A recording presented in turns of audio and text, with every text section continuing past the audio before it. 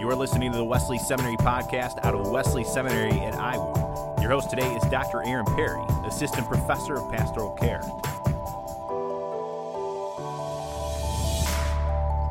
What did you eat for breakfast? How do you know? What did you eat for breakfast yesterday? What did you talk about with your spouse or children or friends? What did you read? What video did you listen to? And what did the person say? All of those are questions of history.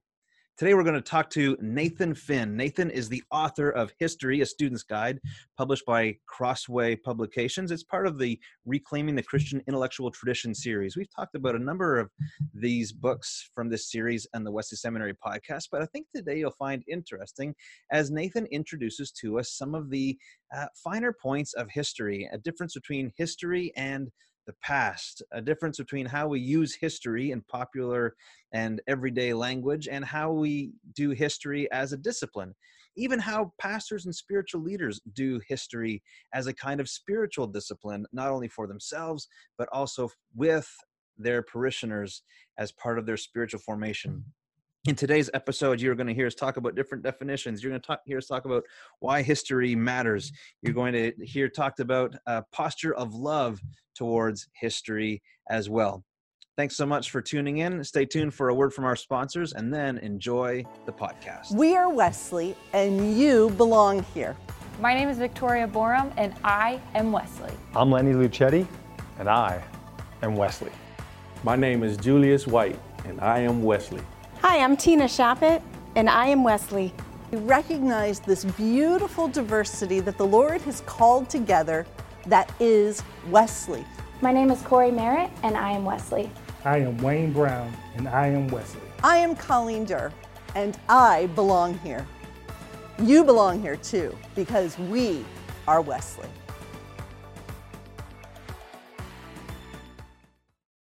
Welcome to the podcast, Nathan. We're grateful that you are with us. Thank you very much for the invitation.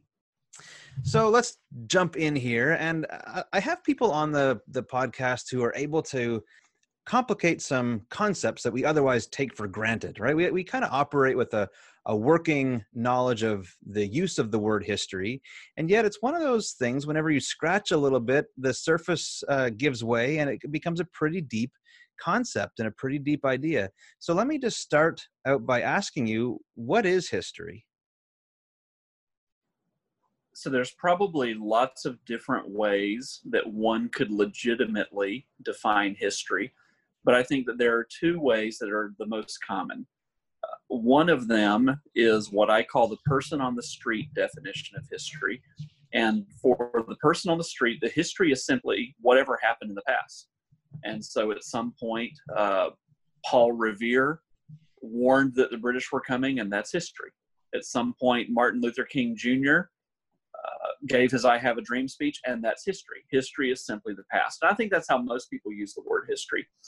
For those of us, though, who are in the professional guild of historians, or those who maybe are the types of writers who write biographies or even popular history for a living, the way that they would define history is not simply to say it's the past, but it's our interpretation of the past, or our best effort to reconstruct and interpret the past. And the reason that those of us who are professional historians give that caveat is because there's all kinds of things about the past that we don't know and that we may never know because there's just not any evidence that's lingered about the past. And so the discipline of history is our best effort to reconstruct and interpret the past. And of course, the past is what everybody else calls history. So that's where you see the two different types of definitions coming into play.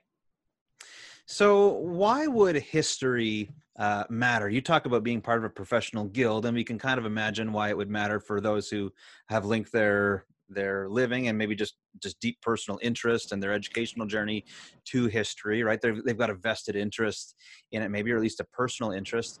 But I'm thinking about, spiritual leaders, pastors, people who are engaged in the spiritual formation of people. Why would history matter to them? So I think there's at least two different big reasons why history matters. I think one of them applies to everybody in general. So it would include those who are in roles of spiritual leadership. And that's simply, the better that we understand the past, the better it enables us to understand the present and to think as wisely as we are able about the future. So I'm thinking here of the famous quote that's been attributed to numerous different people, that, those who don't know history are doomed to repeat it. And it's a pithy saying, but there's a lot of truth to that. So there's a lot of wisdom in the past. And so I think just for humans in general, the more we know about the past, that's a tool that we bring to the table whenever we think about the present. But then maybe going a step deeper with those who are in roles of spiritual leadership, I think history would also matter for us because we believe deeply that history is closely connected to God and his providence. And so we believe that as Christians that,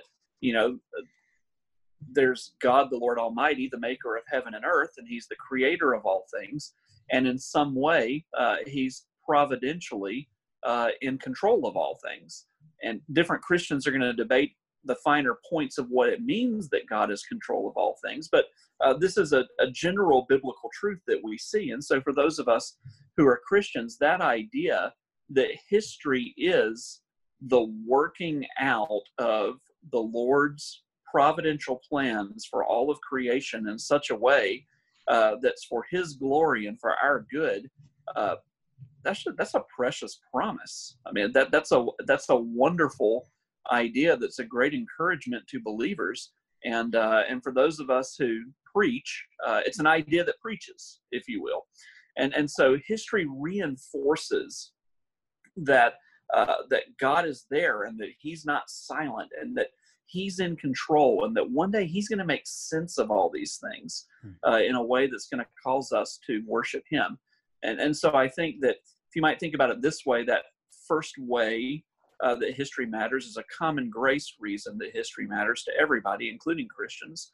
But I think that second way, it's a special grace sort of way that history matters, that's a precious promise to Christians that can help to fuel our spiritual life and help to empower us in ministry as we seek to serve others.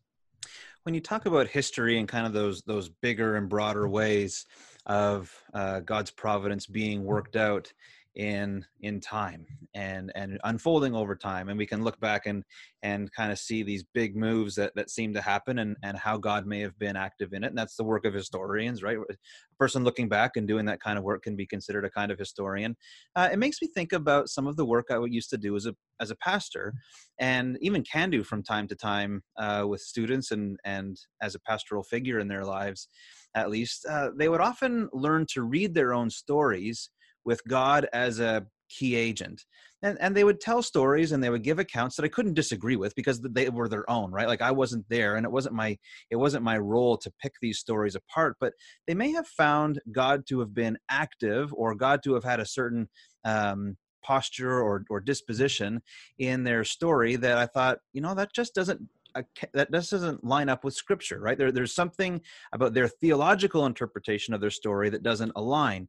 And whenever that would happen, then there's kind of this gentle maneuvering of discerning God's work and will in their life that tries to draw them deeper into account of their own history in a way that's more faithful with Scripture. So they're starting to see God not maybe in a too simplistic a way or even in an unfaithful way, but in a way that's more in line with who he's revealed himself to be in Jesus and how we would anticipate the Holy Spirit working in their own lives. Now, I think that's good pastoral practice, but that seems to me different than what one would be doing whenever a historian would be doing whenever they're reading big moves of history. How does one think historically then with God in the mix, right? How does one think about the big moves of history with God in the mix, knowing that not everybody would agree with what those moves of God may or may not be? Well, not only would not all Christians agree about this, but you've just opened up the big question that looms in the field of history for those who are followers of Christ and also attempting to be faithful historians. So we have this massive sort of family conversation among historians about what's the best way to reconcile faith and history, or what's the best way to reconcile providence and history. And there's really two different extremes. So let me start with that. Extreme one is to do what I call preaching through history. And so you have such a robust view of providence that every little thing that's happening, God did that. And you give a theological interpretation to that, and you immediately try to bring that to bear on people's lives. It's very pious motivations behind it. And often we look to Scripture as kind of the paradigm. With Scripture, we have this inspired history that's provided for us, and then there are interpretive tools that are there with Scripture. And so folks take kind of the way we look at biblical history, if you will, and they bring that right into extra-biblical or post-biblical history. And the problem with that is, with biblical history, we have other textual clues that help us to understand why things happen the way that they did. We don't have those textual clues to help us understand everything in the past since the time of Scripture. And so while I think that folks mean very well when they're preaching through history, sometimes they preach in ways I'm not comfortable with because I'm not sure it jives with Scripture. I think the other extreme is to kind of give lip service to the idea that God is out there and he's in control and he's behind history, but to talk about history in such a way that we almost implicitly argue for a closed universe. And so, God's out there in kind of the vaguest deistical sense, maybe, but we're almost hyper hesitant to say, this is what God has done, or this is how God has worked whenever we talk about history. And I think that that's the other extreme. And you find Christian historians very committed to both of those extremes. One maybe being overly preachy, the other maybe being overly influenced by secular approaches to history, while still thinking that God is ultimately behind it in some way. And the devil in the details for the Christian historian is trying to find something in between these two extremes that recognizes that we are not inerrant interpreters who are able to always say absolutely clearly, this is how God was at work in that historical moment. But also say at the same time that as believers, we really do believe God was at work, even if we can't figure it out, even if it's Genesis 50:20 moments, that what man meant for bad, God meant for good sort of situations. We can't always figure those things out. So when I look at the Second Great Awakening, it's relatively easy for me to think I know how God was at work in those areas. So I might lean a little bit more towards the preachy sort of version of history. But whenever I look at what happened with American slavery, God forbid that I should try to say in very clear ways without any nuance, this is how God was at work in slavery. Even though I think ultimately there were ways that God worked through slavery to bring about his purposes in ways that we have glimpses into. But I would never say that God moved in slavery in precisely the same way that God moved in the First or Second Great Awakening. And so this is why it gets tricky to talk about history. And those are two very big things. We're talking about revival and we're talking about this great moral issue. What about mundane? What about mundane history? I mean, how do we decide how God was at work in the rise of the technology that brought about modern tractors?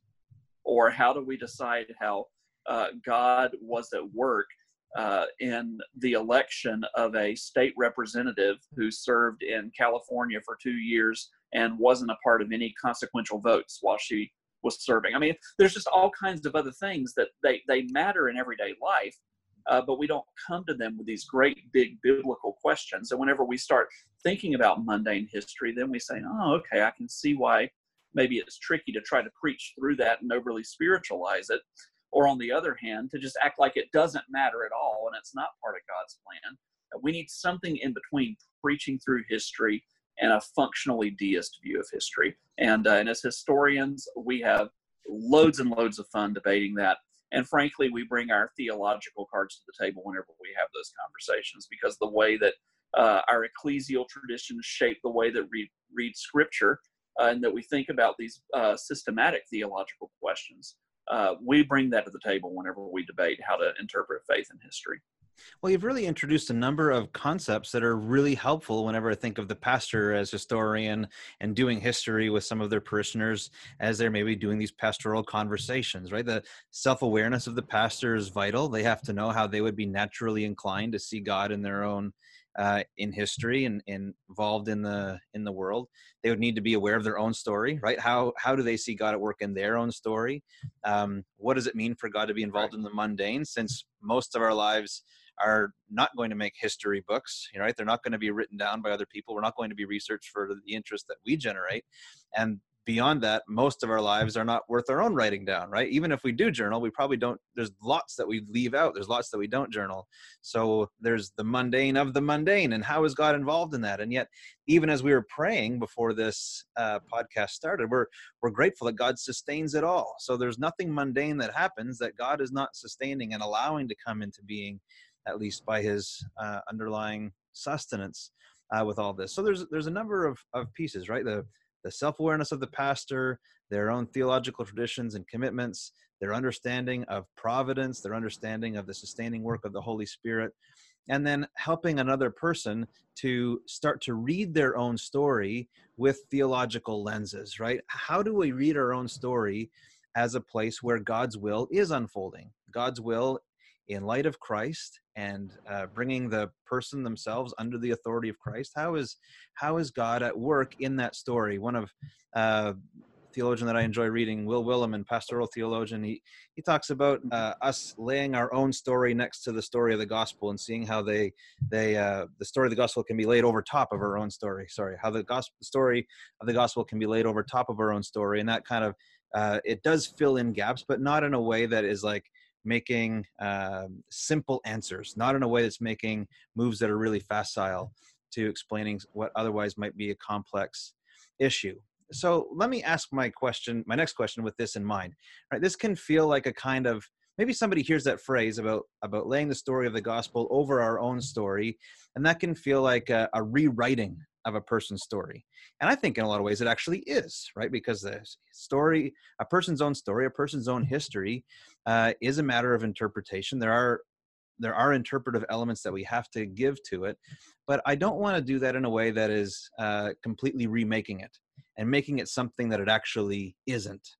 And sometimes we come across the phrase revisionist history, right? I don't think pastors should do spiritual revisionist history. Okay, so all of that was meant to say, I don't think pastors should do that, even though we might be tempted to, or our parishioners might be tempted to do spiritual revisionist history. One of the things that you comment on the book, though, is that you say that historians rewrite history all the time. And so I was thinking about, well, maybe there's a connection between these things, right? The work that historians do to kind of rewrite history, and the work that pastors might do to faithfully rewrite history in their parishioners' lives. So let me just start by asking you this question. What do you mean when you say that historians rewrite history all the time? So I'm definitely thinking of history in the sense of our best efforts at reconstructing and interpreting the past, not what happened in the past. What happened in the past happened, whether we know about it or not, and how much we know about it is going to vary from event to event. So I'm thinking about the practice of history, reconstructing and interpreting the past. And in that sense, even though I know the phrase revisionist history makes people nervous, and understandably so, because it's so often abused, every historian is a revisionist historian, because every historian is building upon past interpretations, and as new evidence comes to light, historical evidence, nuancing and refining those past interpretations, and sometimes rejecting those past interpretations whenever there's new evidence that comes to light that shows us that we were actually wrong in how we thought about things in the past. And so this is why it can be kind of tricky to be a historian, because we make, all of us, certain assumptions about the past based on what we heard or read or were taught at one time. But the study of that particular aspect of the past may continue to go on, and there may be new journals that come into play, or there may be new writings that were unpublished that we didn't know about, or we may find records that we thought had been lost, but they had not been lost. And whenever all that new information comes to bear, we have an obligation as historians to rewrite history, not for the sake of rewriting history, and certainly never to distort history, but hopefully in the pursuit of truth, to better know what happened in the past. So to me, the difference between a good type of revisionist history, which is, I would just say, is good history, and bad revisionist history is, are we pursuing the truth? I mean, in a world of fake news, that's a huge question, right? So are we pursuing the truth in how we're reinterpreting the past? And then also, as Christian historians in particular, are we practicing neighbor love towards past historical subjects and interpreting them in a way that they would recognize even if they disagree with us? So it's one thing for, if we could conjure up through some, forbidden biblical practice, bringing someone back from the dead. We have a Witch of Endor moment right here, and we bring someone back. And that person, if we're interpreting things they've done, they may not agree with our interpretation, but we want them to say, yeah, that sounds like me. I was there. I didn't said those things. What we don't want them to say is, who in the world are you talking about? So good revisionist history shows that sort of neighbor love. It gives people the benefit of the doubt. It interprets them in a way that they would recognize. Bad revisionist history is whenever, if we brought those people back, they would say, I don't know who you're talking about, but it's not me. I wasn't there. I didn't say that. I didn't do that. Joining us today is Dr. Nathan Finn. Dr. Finn is the author of History, A Student's Guide, part of the Reclaiming the Christian Intellectual Tradition series published by Crossway. We've gone through a number of these books on the Wesley Seminary podcast to introduce some of these topics to our listeners. We've discussed different elements of history today. What is it? How do we engage in it? Nathan, I wonder if you might be able to move towards kind of wrapping up our conversation as you think about the different skills and tools then that are at the historian's disposal. And you've talked about this posture of neighbor love towards those that we are learning about and trying to understand their will, their actions, their dispositions. As you think about this posture, as you think about some of the skills that are at the disposal of the historian, how do you think these might apply to the person who's engaged in this kind of spiritual revisionist history? Not in a way that's retelling a person's story, that's not in the pursuit of truth, but precisely in a way that helps us take a deeper approach and a more faithful approach to how God was involved and active in the person's life who's kind of sorting out their own story to overlay the gospel on top of it. What are some of the tools that might be available to the pastor that the historian uses? I would say that one tool that the pastor should try to have at their disposal is marshaling as much relevant evidence as they possibly can as they try to think about those stories. We sometimes gravitate towards either the easiest evidence to find or the evidence that confirms our biases whenever we start out. But what we want to do is find as much information as we possibly can. So if somebody is thinking about their own story and how God has been at work, memory is the easiest thing to go to, but memory is also notoriously unreliable. And so one thing that someone might do is to ask others who've walked with them during that time, well, what did you see that was happening in my life? And how would you interpret that? And maybe going back and finding whatever sort of written records might be there. Did their name ever show up in the paper? Were they on the back of a milk carton? Did they keep a journal? Did they write letters to friends? Do they have copies? If they're younger, do they write emails?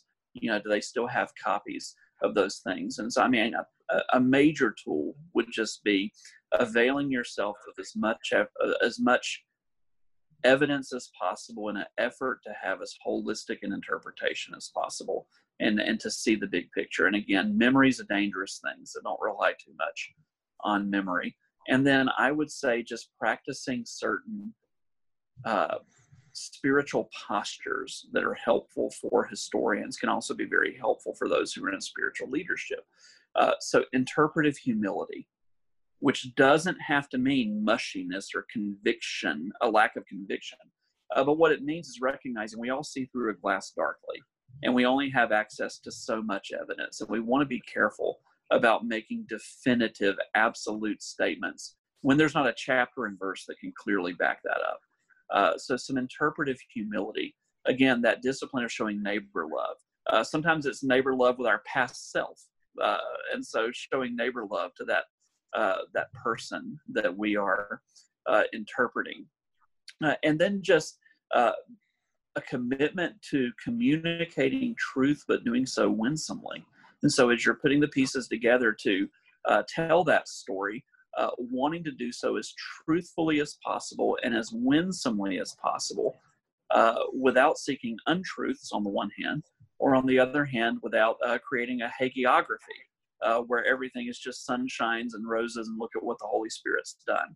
The Holy Spirit also works through sin and suffering and destruction and death and tragedy and grief, and that's just as much as part of the story as the so-called mountaintop experiences, if you will. And so I think practicing those sort of spiritual postures, they're valuable to historians. They're valuable to people in spiritual leadership, and they're valuable to all of us as we think about how God may or may not have been working in our own pasts. Nathan, thank you so much for joining us today on the Wesley Seminary podcast. You bet. Thank you so much for the invitation. I really appreciate it. Thank you, listeners, for tuning in. You help to make conversations like this possible and worthwhile, and you help to give me a chance to get to know interesting people like Nathan. So whenever I look back on today, I will have some complex history to put together to see how this event came about, and to do so appreciatively, not only of God's providence, but also of the way that God has worked through you. And we hope the Wesley Seminary podcast is helpful to introducing you to topics and resources for fruitful ministry. Today we've been covering history, but you can check out some of the other topics available through the Wesley Seminary podcast as well. As always, we would appreciate you liking and subscribing, upvoting the Wesley Seminary podcast on your different platforms where you access it. Share it with your friends as well. Thanks to Cam Davis for his production work. Really appreciate it. And to the seminary for making this opportunity possible. Thanks so much for tuning in, everybody. Have a great day.